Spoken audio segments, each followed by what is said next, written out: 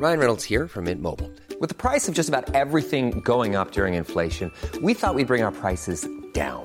So to help us, we brought in a reverse auctioneer, which is apparently a thing. Mint Mobile Unlimited Premium Wireless. How to get 30, 30, bit to get 30, bit to get 20, 20, 20, bit to get 20, 20, bit to get 15, 15, 15, 15, just $15 a month? Sold! Give it a try at mintmobile.com/switch. $45 up front for 3 months plus taxes and fees. Promo rate for new customers for limited time. Unlimited more than 40 gigabytes per month. Slows full terms at mintmobile.com. There's never been a faster or easier way to start your weight loss journey than with PlushCare.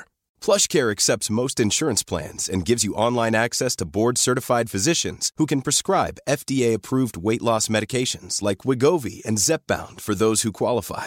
Take charge of your health and speak with a board-certified physician about a weight loss plan that's right for you. Get started today at plushcare.com/weight loss. That's plushcare.com/weight loss. plushcare.com/weight loss. Okay, hi there. So, welcome to today's edition of Explaining History podcast. Today we're going to be talking about the February Revolution in Russia. And before we get into it, I think there's just a few basic things to be said on the subject. The difference between the February Revolution in 1917 and the October Revolution in 1917 is that the February Revolution is not pre-planned, really, in any way. And it's not really led by any one political party, at least not at first. It's a spontaneous people's revolution. And really, the people who begin the February Revolution aren't even thinking in terms of revolution at all. It starts out as a bread protest on the 23rd of February 1917. The food shortages that I talked about in the last podcast, when we talked about World War One, really begin to bite in late 1916 to early 1917. There has been a very, very bitterly cold winter, and by the 19th of February, the government announces that they may have to start rationing in March. And this is more than the public anger it can tolerate at the time. On the 23rd, frustration and anger at the long queues for bread and at the empty shops that used to be full of all sorts of nice things, such as bread and cake and pie and sausage and all those sorts of things. The public anger boils over, and it's women. And it just so happens, by coincidence, that it's International Women's Day on February the 23rd. But this is not necessarily related. This wasn't, again, as I said, it's not a political protest. But it happens it's International Women's Day, and it is the women queuing up for bread who eventually demand that their husbands, many of whom work at the giant Putilov steelworks, come out on strike with them. The beginnings of the February Revolution can be seen on the 23rd as the protesters begin to clash with police. By about lunchtime, some 100,000 workers have downed tools and are on the streets. And at this point, there's no suggestion on the part of the authorities that they appear or believe that they have lost control at all.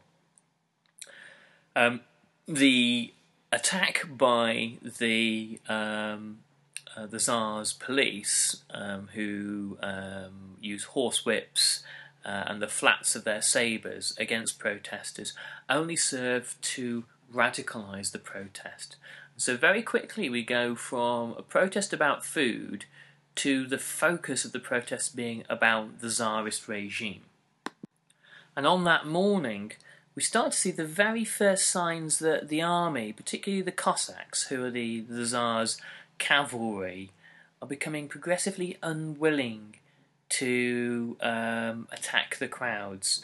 There are far too many of them, for starters.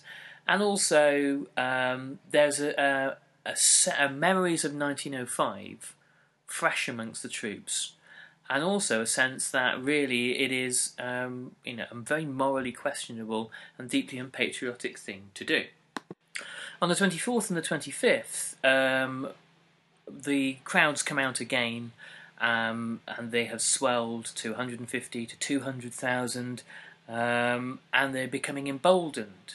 When they start to realise that the police and the army can't really do anything, and even the thousands of new troops that have been drafted into Petrograd, they can't really do anything, it gives them an awful lot of confidence. A lot of the workers cross into the wealthier districts of Petrograd, across the Nevsky Bridge, and they're looking to loot. Many of them have woken up that morning and listened to socialist agitators who, whilst not really being part of the Bolshevik Party, in fact very, very, very few Bolsheviks are present at the time, nonetheless there are people from all manner of radical fringe parties trying to politicise and radicalise the workers. Though I would imagine a great many of the workers were thinking of their food shortages and under the assumption, often correct, that the rich districts and their shops had lots of easy pickings.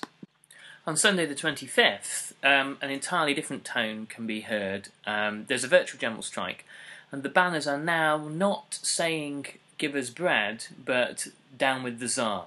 Red flags can be seen unfurled all over Petrograd, and the clashes with the police become progressively more frequent and more violent.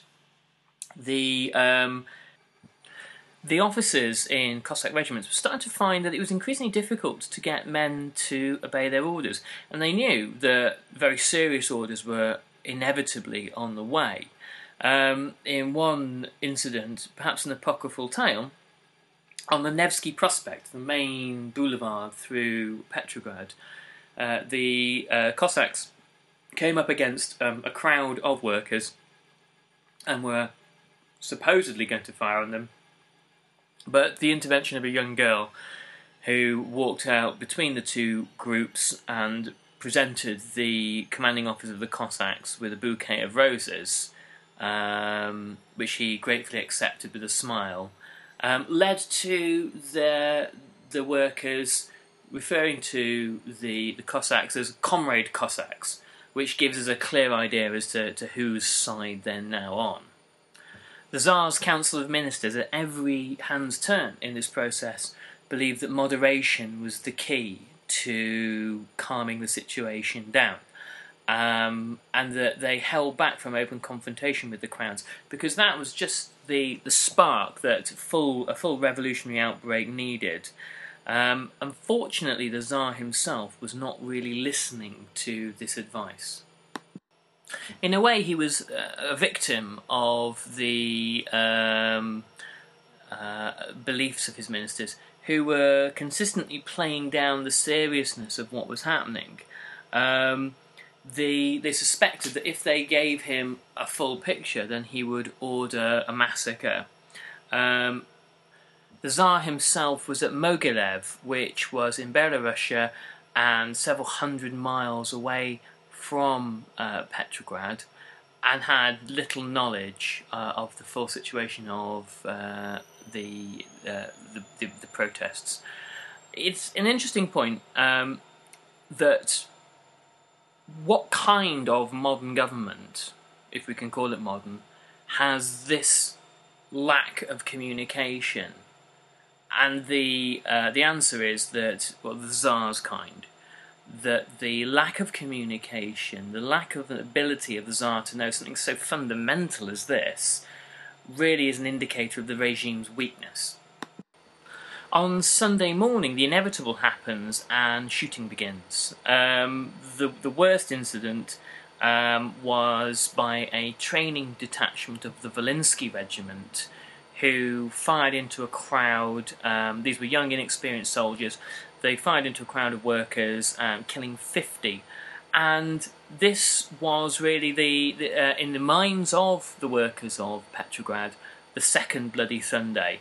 And this is the turning point for the revolution. This is where you can actually start talking of it as a revolution, not a series of protests. This is where the workers' determination, a collective determination to rid themselves of the Tsar once and for all, begins. And the fact that the orders appear to have come from the Tsar to fire on the people, whether they did or they didn't, is immaterial. The perception is that they did, means that the Tsar finally, at last, is viewed, as he had been in 1905, as an enemy of the Russian people. Many of the young cadets and soldiers, horrified by what they had done, examined their consciences on Sunday. By Monday, had moved over to the side of the people. Further repression had been ordered, and they were unwilling to carry these orders out. Many of them shot their officers, and by Monday the revolution is becoming armed and militarised. And again, this is a fundamental change in the revolution that made it more serious and more dangerous than the Tsar in 1905, because once you have the army equipped and armed and arming the people, that's when you really have lost control. And the situation becomes worse for the Tsar's government when the arsenal in Petrograd, at the Petrograd garrison, is overcome by soldiers and workers who take away a haul of 40,000 rifles and 30,000 revolvers. And then when they take over some of the arms factories in Petrograd, another 100,000 guns fall into the hands of the people. And this presents the new growing revolution with an interesting angle, in that now the general populace in Petrograd is armed. They're not necessarily going to do all the things, or it's not necessary that all the things they're going to do are going to be dedicated towards the overthrow of the Tsar. A great deal of crime and violence breaks out in Petrograd, and there's a great deal of arbitrary murder and score settling now that people are armed. The nobles in particular in Petrograd during the February Revolution were in great danger.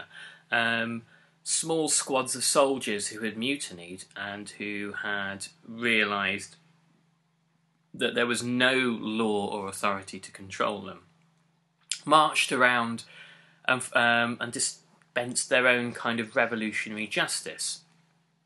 They, without any authority from any government, because there isn't one, arrested nobles, looted their houses, came to take any guns that they could find. There seems to be particular interest in finding firearms of any nature, and would in sometimes take pot shots at wealthy-looking people walking down the street. Anyone wealthy was now translated into being this idea of being an enemy. They were known. The corruption of the word bourgeois was bourgeois, which, and if you were bourgeois, then that meant you were enemy. You don't have to have read Karl Marx, you don't have to have read Lenin, you don't have to have any kind of understanding of any kind of politics at all to know that wealthy means enemy, and the idea of the wealthy was also mixed up with the idea of other enemies, such as the Germans, or in peasant Russia, the Jews, who were obviously the focus of much of the hatred of the peasantry a lot of the time. Something worth noting is that every political party in Russia is taken by surprise by the revolution, particularly the Bolshevik Party, because the majority of Bolsheviks are not in Russia at the time. Leon Trotsky is in New York, Lenin and most of the Bolsheviks are in Switzerland, and the only Bolsheviks that are in Russia are people like Stalin, who is in exile in Siberia. Lenin had famously said a couple of months before the revolution to a gathering of young revolutionaries in Switzerland that really it would be them who would carry the torch of revolution onwards, and it was unlikely to happen in his lifetime. Lenin was a famous hyper. Ryan Reynolds here from Mint Mobile. With the price of just about everything going up during inflation, we thought we'd bring our prices down. So to help us, we brought in a reverse auctioneer, which is apparently a thing. Mint Mobile Unlimited Premium Wireless. How to get 30, 30, bit to get 30, bit to get 20, 20, 20, bit to get 20, 20, bit to get 15, 15, 15, 15, just $15 a month? Sold! Give it a try at mintmobile.com/switch. $45 up front for 3 months plus taxes and fees. Promo rate for new customers for limited time. Unlimited more than 40 gigabytes per month. Slows full terms at mintmobile.com. Hello, this is Danny Pellegrino, host of the Everything Iconic podcast, and I'm here to tell you all about Splash Refresher, because hydration is mandatory, but boring is not. Now, I love my water, but if I don't spice it up, I'm not going to finish what I took out of the fridge. That's why I love my Splash Refresher, which is flavorful, delicious, bright, hydrating, and 0 calories. The wild berry flavor is my fave. No, wait, is the pineapple mango flavor my fave? You know what? All 5 craveable Splash Refresher flavors are my fave because they're so delicious. So get hydrated and enjoy it with Splash Refresher. Many of us have those stubborn pounds that seem impossible to lose, no matter how good we eat or how hard we work out. My solution is PlushCare. PlushCare is a leading telehealth provider with doctors who are there for you day and night to partner with you in your weight loss journey. They can prescribe FDA-approved weight loss medications like Wegovy and Zepbound for those who qualify. Plus, they accept most insurance plans. To get started, visit plushcare.com/weightloss. That's plushcare.com/weightloss. Hypochondriac and was convinced that he was going to die within the next few years. In fact, he does, but for entirely different reasons. And he had no idea that literally within 8 or 9 weeks, the revolution he dreamt of for most of his life would have arrived. And the two political bodies that emerged from the February Revolution are the Provisional Government and the Petrograd Soviet. Now, this is something of a difficult area for many students who study the Russian Revolution. Why has Russia suddenly got 2 governments? Well, on one hand, the Provisional Government is really a kind of a meeting of the Duma that refuses to dissolve itself on the Tsar's request during World War I. These are the ministers that, despite the Tsar's demands, just don't go away. And on the other hand, the Petrograd Soviet is, as we know, Soviet means council or committee, and the Petrograd Soviet is a congress of all the deputies of all the small Soviets across Petrograd. So every factory and army regiment and any institution that elects itself a Soviet to decide what to do with itself sends a deputy, one of its members, to a meeting of all the Soviets in the Tauride Palace. Now, in the right wing of the Tauride Palace sits the Provisional Government, and in the left wing sits the Petrograd Soviet. And we have these two bodies. The Petrograd Soviet has a great air of legitimacy because people have voted. Men in army regiments have voted for their deputy to go to the Petrograd Soviet, as have people in factories. And they can claim that it is representative of the majority of ordinary people across the city. Whereas the Provisional Government hasn't got that. The Provisional Government hasn't been elected by anybody. It's kind of appointed itself. It is noticeably full of gentry and nobles, and it doesn't really appear to have any kind of mandate to rule. But the point is that it doesn't want to. The Provisional Government, I beg your pardon, the Provisional Government isn't there really to rule in the long term, hence the title Provisional. All the Provisional Government is there to do is to be a caretaker government that will hold things together, hold the country together until there is a general election to decide the future government of the country. Now, this presents the country with a number of key problems. Major issues such as the war, the land question, and the future direction of Russia in general can't really be decided by a government that hasn't got any mandate, but they must be decided. And the Petrograd Soviet has a number of demands to make of the provisional government before it will offer it its support.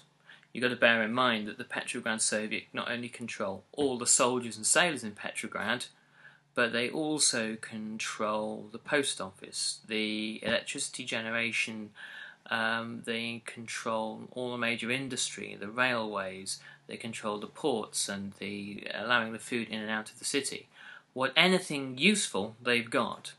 So they demand an immediate amnesty for all political prisoners. So even if they didn't want to have to invite the Bolsheviks back into the country or let them out of jail, now the provisional government has to do it. They demand an immediate granting for freedom of speech, press and assembly. So Bolshevik newspapers can now go into print. The abolition of all restrictions based on class, religion and nationality. The immediate preparations for the creation of a constituent assembly elected on universal suffrage. The abolition of police bodies.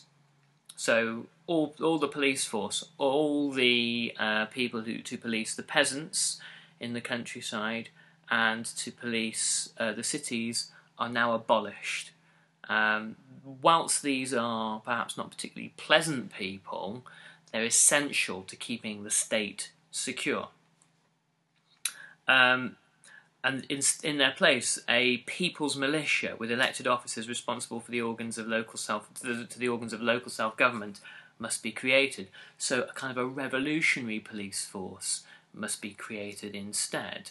One that perhaps isn't going to look upon serving the provisional government very favourably. And the guarantee that military units having taken place in the revolution would neither be disarmed nor sent to the front. So now soldiers will not be sent back to the front to fight, but they will be allowed to hang on to their guns, and they will be allowed to dominate the streets of Petrograd. Again, not a very healthy environment for the provisional government to thrive in. Now here is a little extract from the Tsar's diary on the 26th of February 1917. It's interesting, and cast your minds back to what was happening on the 26th of February 1917. Here he is at Mogilev. He writes, "At 10 o'clock I went to Mass. The reports were on time. There were many people at breakfast, including all the foreigners. Wrote to Alex, his wife, and went for a walk near the chapel by the Bobrisky Road. The weather was fine and frosty. After tea I read and talked with Senator Trugubov at dinner. Played dominoes in the evening." What's wrong with this picture? Well, the thing that's immediately wrong with it is he doesn't mention that there is a revolution in his capital city and his government is on the edge at all. In some ways, I mean, you could argue that he wasn't being fully informed of the facts, but he knew enough. He had spent his time during the war at this forward command or Stavka, and not very much had happened there. He had spent much of his time playing dominoes, reading books, going for walks and having chats with people, but not very much had been done to actually prosecute the war against Germany. And certainly when the revolution breaks out, even less is done to try to kind of comprehend what's going on.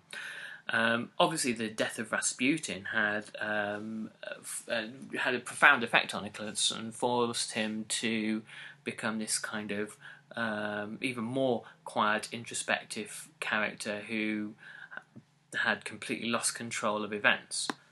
The following day, when the Tsar hears that mutiny has broken out in Petrograd, he comes up with a rather limited plan to send troops to the capital to put down the mutiny and to establish a martial law there.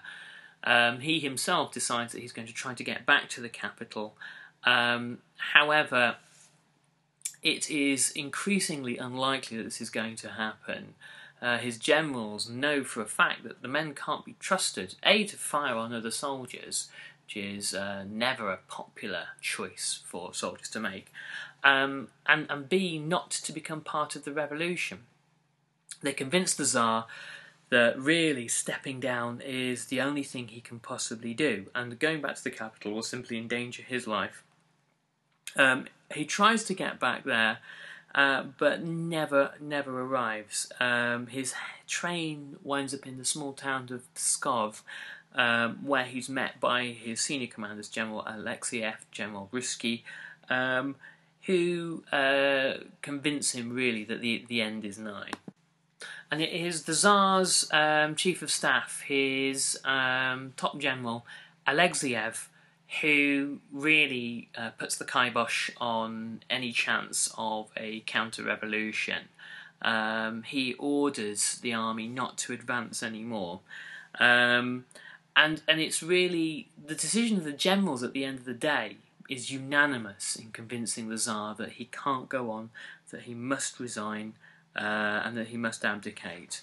The Tsar receives telegrams from all the other front commanders agreeing the same thing, that there is nothing else that can be done, nothing else that could possibly placate the crowds, and any other decision would probably result in a civil war in Russia, whilst also trying to fight the Germans.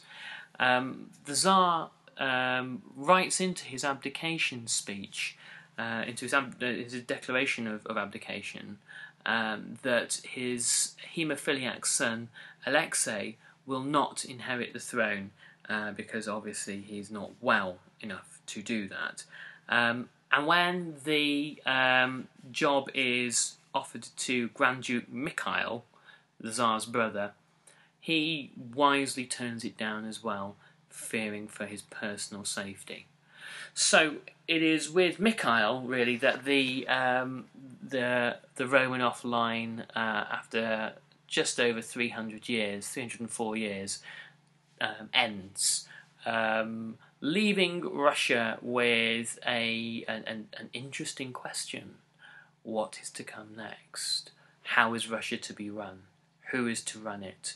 And it is at this very point that Lenin is working out how best to get back to Russia to help answer some of those key questions. As soon as it was clear that the Tsar had abdicated and the revolution in Petrograd had been successful, that's the cue for the rest of the country to go into revolt. And the information to the rest of the country becomes readily available.